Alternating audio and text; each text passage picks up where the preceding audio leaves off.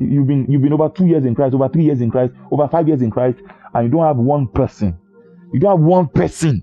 You don't have one person that can say, no. This person, when I met her, my life got transformed. And you are sleeping at night. How are you sleeping at night? What are you sleeping for? Are you still thinking about me, myself, and I? You are still thinking about I don't know how some of you sleep at night. If these things, they are not burdens to you, they are not the things you think about.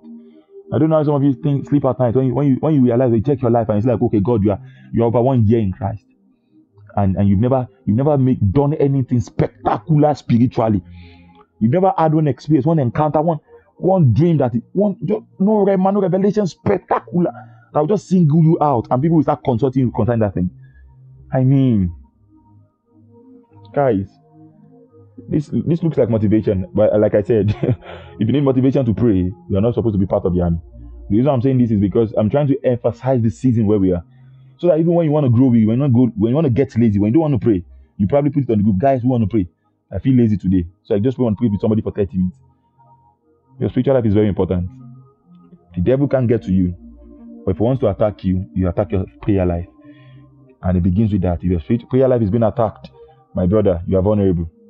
As long as you keep praying, the devil can attack you, can't distract you. Like I said,